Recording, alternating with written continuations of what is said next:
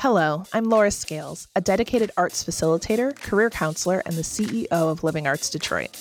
Join us as we chat with both experienced and emerging artistic professionals who have ignited their creativity and shaped their careers to thrive while living in the arts. Today's interview is with Karilú Forshee, a performer and dancer from Juarez, Mexico. She currently serves as Living Arts' inaugural resident teaching artist and has been teaching in each of our programs for well over a decade. We're going to learn about the experience of being seen, making life a little better, and paying attention to what's beyond the wanting. One takeaway I can offer you already: you have a lot of light, but you have to believe that. For more, stay tuned. All right, let's just get right into it. Hello, welcome to the Living in the Arts podcast. How are you today, Karilú? I'm doing great. Thank you for having me. How are you? I'm doing well. I'm excited to get into our conversation and ask some questions that I don't know if I know all the answers up to these, even though we've had the pleasure of working together for a while here. So can you tell me a little bit about yourself? Tell the audience a little bit about yourself and what your artistic practice is.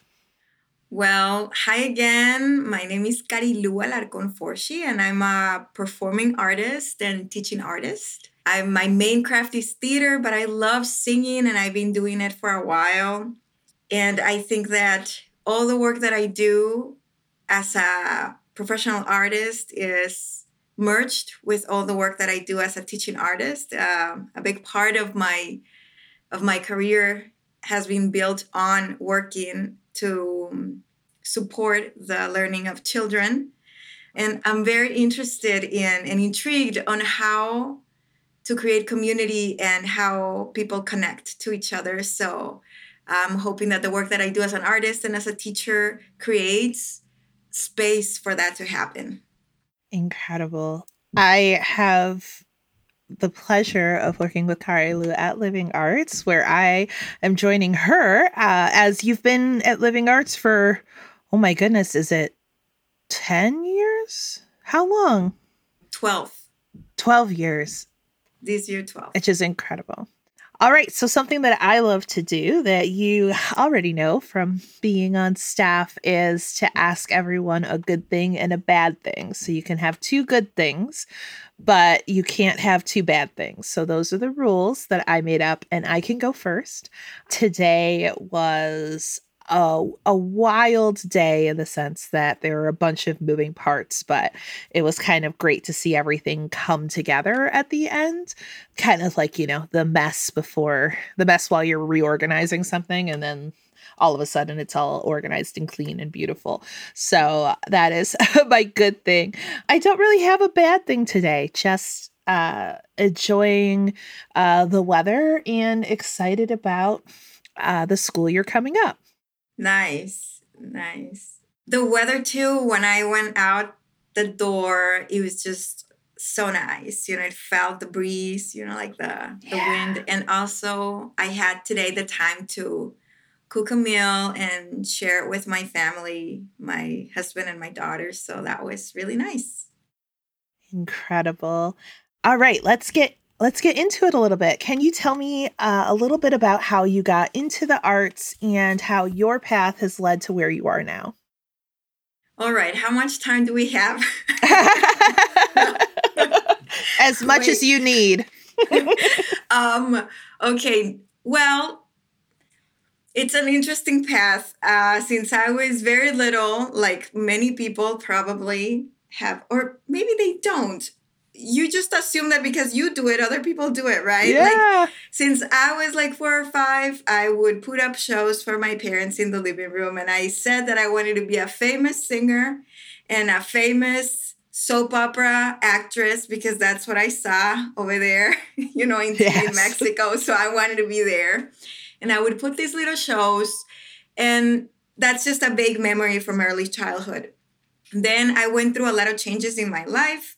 And my parents were so busy all the time, so it was hard to get into any artistic, classes or anything until I was 11. I read that there was this program and they had acting classes and singing classes and dancing classes. And I'm calling and I set up all the information for my mom. So she just had to enroll me. But I gathered all of that together because I needed it.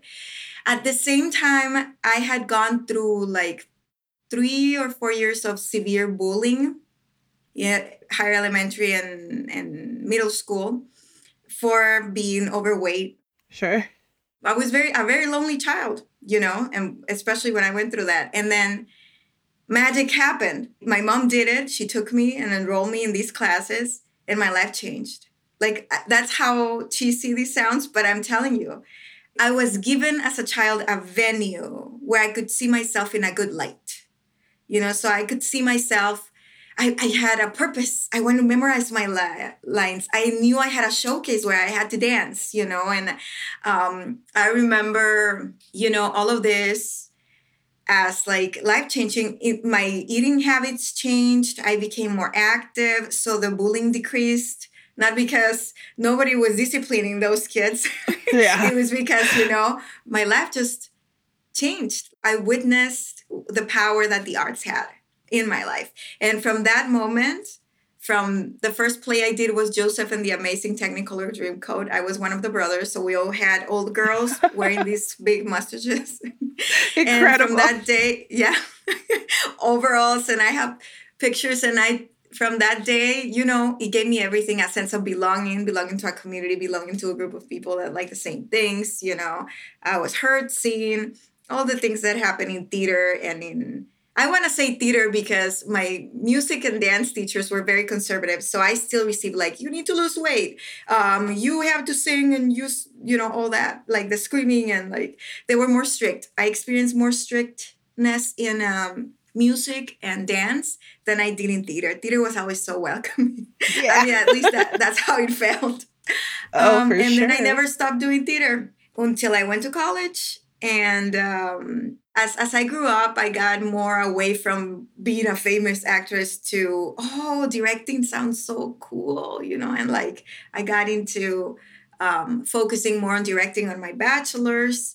And then I wanted to like direct like more experimental theater. I gravitated a little away from musicals, which were my first love.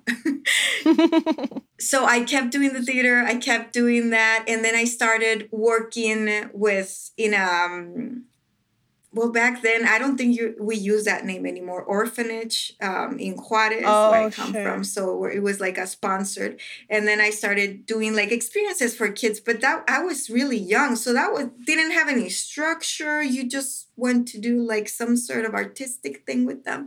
And that was my first experience with kids. But I never thought any of that. I just thought it was very fulfilling, and I thought I was doing something really good.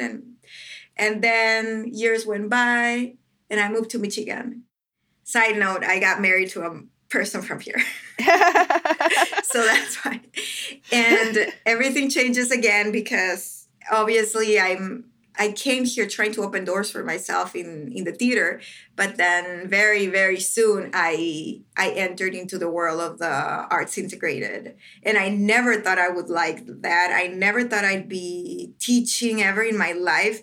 But the first time that I did it, I loved it so much. And it gave me so much passion. I felt so inspired and I'm going to do this and that. Yeah. And opportunities just came to me from one organization and another. And that's been both routes. I'm sorry for that. I try to make that really short. No, it was perfect. It was absolutely perfect. So on your website and in our conversations that we have, I know that you're an interdisciplinary artist, and I'd love to hear a little bit more ways about how you explore these different mediums and how it has impacted your creative process. Are they like intermingled, or do you try to separate them out as you're going through? They are intermingled, but you want to know something? When I moved to Michigan, just like the arts changed me when I was a teenager, I think when I moved here, it gave me permission to be an artist that had freedom. I actually left my singing behind me very young because I thought, oh, you have to be professionally trained. Oh, you have to do all of these things. And I always dropped out of my piano lessons and all that. Like I always loved writing poetry, but also I'm not professionally trained. That thing echoed me. So theater is the thing. And when I came here and I met other artists and I just felt like really welcomed in terms of that, I'm like, I love singing and I love music. And why am I just moving away from it? And it is when I started doing theater here that I started mixing everything, especially when I came to terms with my identity here, because I think moving to Michigan gave me permission to be an artist freely, but also made me realize that I was a foreigner at the same time, and what I was leaving behind, which was my home, my family, all of that, needed a place, needed a home. And the only way I could give it a home was through the arts. And music is a big part of my culture. So I started mixing music, poetry, and theater as my individual practice, and still doing the other things too, directing youth and acting in a theater company. So as you're expanding your practice in Michigan and as you're exploring these art forms that you love, I deeply resonate with the idea of not being trained. So can you speak a little bit more about that journey into the arts and coming with your perspective and how that has informed your practice going forward? So I mentioned before that moving to Michigan gave me freedom to be an artist, that I felt that like it was a shift in me, but also I skipped through the hard part of like being a foreigner and going to auditions and not being cast in anything because I was Mexican. It was clear I had an accent, there was not a role for me. And I saw, of course, all the other theater artists here had a lot of accolades, like you were saying. And I mean, I had my degree, but I didn't have the master's. I didn't have the PhD or, the training in Europe that they had that summer, or like things like that. So yeah, it was frustrating at first because there were even plays. White actors got the role and it was for a Latina. And that day I was like, okay, it seems like this is not going to go very well. So I was very thankful to get cast in a play. It was a very experimental play and they wanted a diverse cast, So yeah, I fit with all the things. And I met a lot of people there and I started seeing how other people did things and how they were like, well, we're not going to do boy check like Wojciech. We're gonna do our Wojciech, and their Wojciech was in a basement. The audience had to walk and see scene by scene. So it just opened my world, of like how other people did different things to get out of the norm or the tradition, or like how the system works, and how limiting it is for people that don't fit that model of how you're supposed to be. Yeah. Is there anything that you would have that you would tell your past self as you look back on these experiences that you were going through with all the auditioning? You have a lot of light, but you have to believe that because there was a lot of course, insecurities, especially back then, and putting like a gateway to what we were talking about. I realized that I was not going to fit these roles. Mm-hmm. But I also needed to find how to embrace myself so I could find that light where I just mentioned. I think your body and just the universe moves you there, because I think it's really interesting that I started to be completely attracted to my culture in a way that I hadn't before. History, music, anything, you name it. And then I'm like, these are characters that really move me. When I think of female characters in Mexico or in Latin America, and I started digging in, and I was invited to do this show that it was all about women, unsung women. And it was also experimental in the way that it was original, and I was able to pick which character I wanted to play. So I chose a woman from Latin America, Chabela Vargas.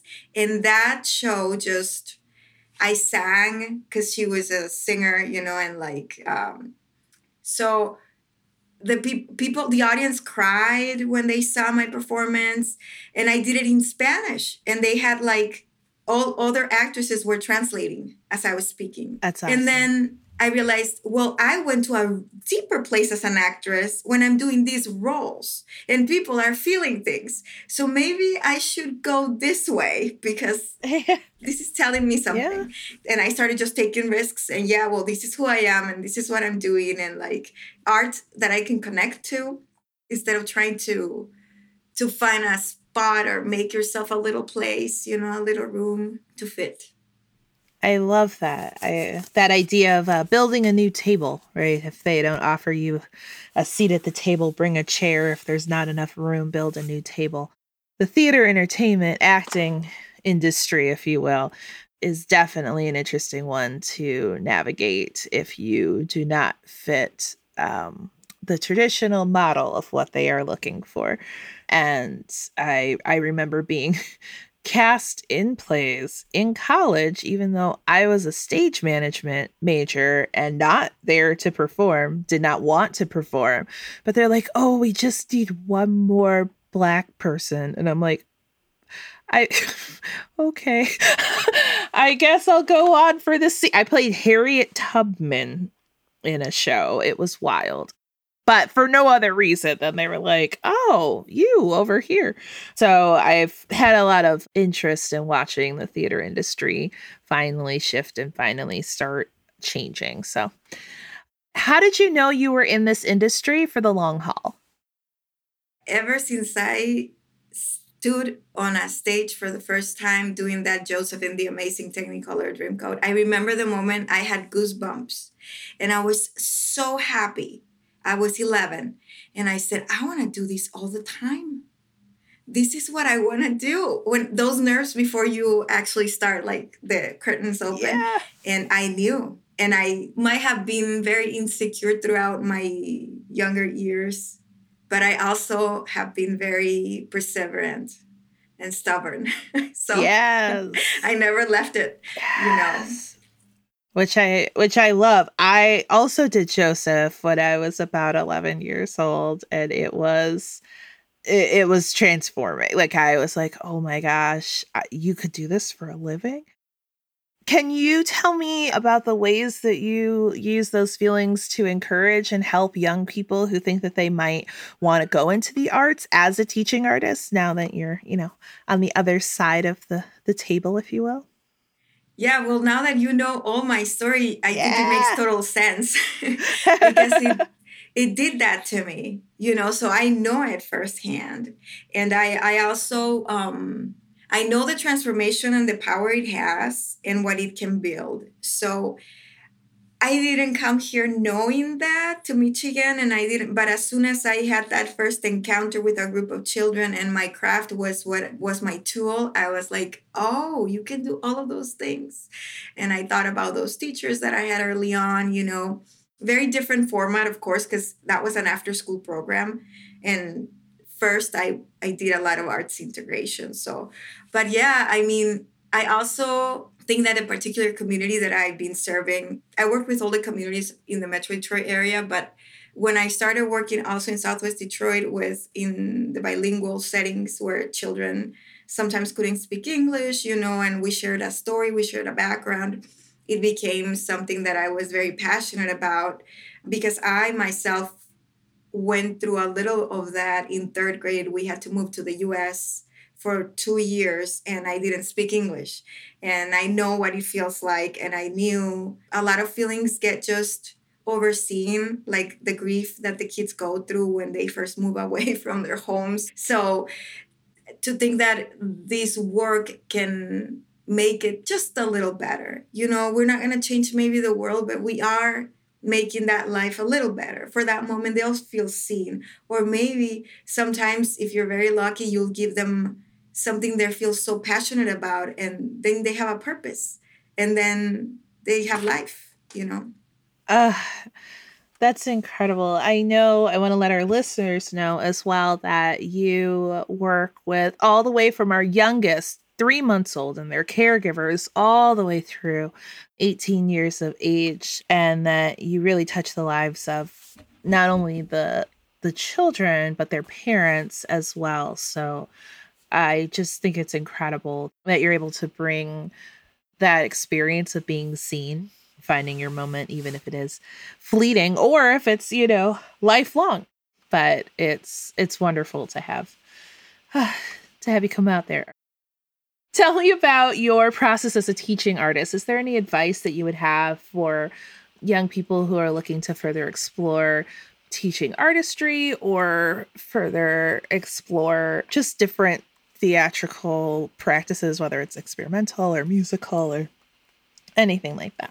Well, I think pursuing teaching or teaching any type of art, you have to have a love for it.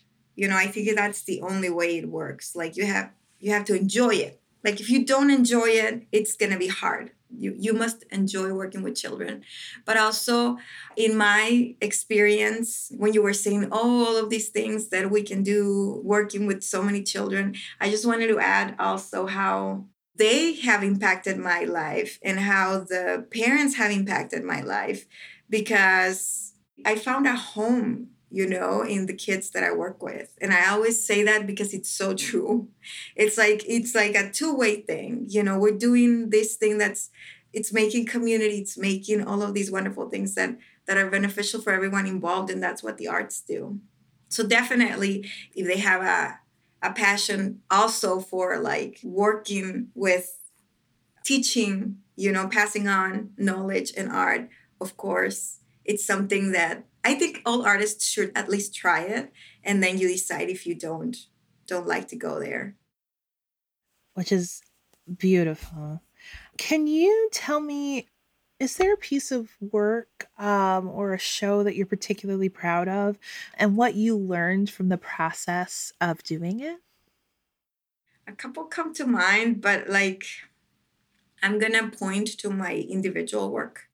There are two. As a individual artist, I would say there's this piece that I did that was called La Mujer, the woman. And I worked with music from Latin America, this song that is like 10-minute long song. And it just talks about all the duties and all the work that women do. And it's a repetition. So then I paired that with some experimental movement and poetry. It was probably the first time that I did something that I was not working on a script somebody gave me. I put everything together, I devised it.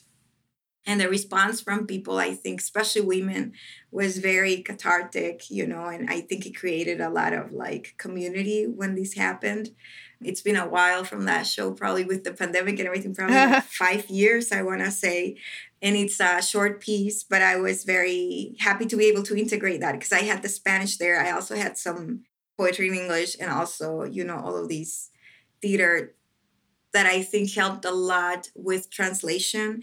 And I don't know, I think there's some magic to like listening to something in a language you cannot understand and feeling something about it, even if you cannot understand, and people just like, oh my God. And like, and isn't that what the arts do? Like we're connecting in this way. And that's me as a performing artist. That show was La Mujer. And recently I directed a show with teens. And the show was an original show. They wrote it and they performed it, which we titled Mucho Gusto, Nice to Meet You. And it was about Latin American trailblazers from the past, the present, and the present. And all the kids from the Latin American culture, they were all Latines, and they got to play these trailblazers. They got to play these roles and also write about themselves and share with the audience some of their stories and their experience. So it was a really beautiful show, I think, and to see them growing that way, the youth, it was an amazing thing. And that was La Carpa, right? Yes. Can you tell us a little bit more about what inspired you to start that theater company? Well, everything it's intertwined. La Carpa Theater was a consequence of my work as a teaching artist, because I felt like there was need for more, that just a short term residencies was not enough for these kids, that they needed a space to have a voice, to nurture their cultures, their history, to teach them about it, a space where they could access it and in an artistic way. So then I went through all the grant applications with this idea of doing this show in the style of the Mexican carpas, which were mobile outdoor theaters, that they would just pop up and they had a show for you. They were making theater accessible, because back then it was only the operas, the fancy theaters, and American movies, which had subtitles. But everyone who couldn't read, they couldn't understand these movies. So going to the shows in Las Carpas gave them access. So I thought it was nice to bring this style as a way of the kids also learning about this style that was so popular in the early 1900s in Mexico and all over Latin America, really. And then also giving them the opportunity to learn about great people that have done great things, that look like them, that share a lot of things with them, maybe the place where they were born, maybe the same story with their family situation or family dysfunction, or but just knowing and letting them reflect and learn about it. So that's how La Carpa was born. The city is still talking about it. It was incredible. It was incredible to witness, and I know the students are still talking in the community, and just beautiful work. Do you think you'll do it again? Do you think it'll resurrect? You don't have to. I won't commit you to that. Yes. We are in talks right now on how to bring it back. Maybe the structure will be different, but also for to support the learning and the experience of the arts, but through this also cultural element of learning of your own story and your history. Well, if we at Living Arts can be of help, I'm glad to hear that that'll continue. I love, as a artsy kid who just lived for the arts in any way that I can get it, I always love when the students are able to take their own ownership and write something, or or put together the costume they're wearing or anything like that. That just has a special place in my heart as well. So, next question. What media are you consuming now that's exciting or maybe inspiring to you? That could be a book or music or a movie.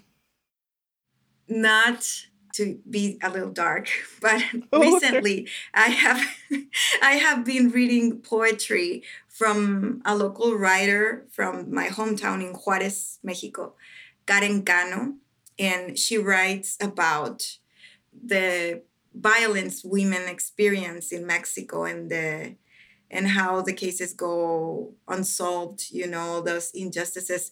And because I'm putting together another show that's not going to be with youth, I want to use some of her poetry. And I've also been reading those books and listening to a podcast called The Women of Juarez.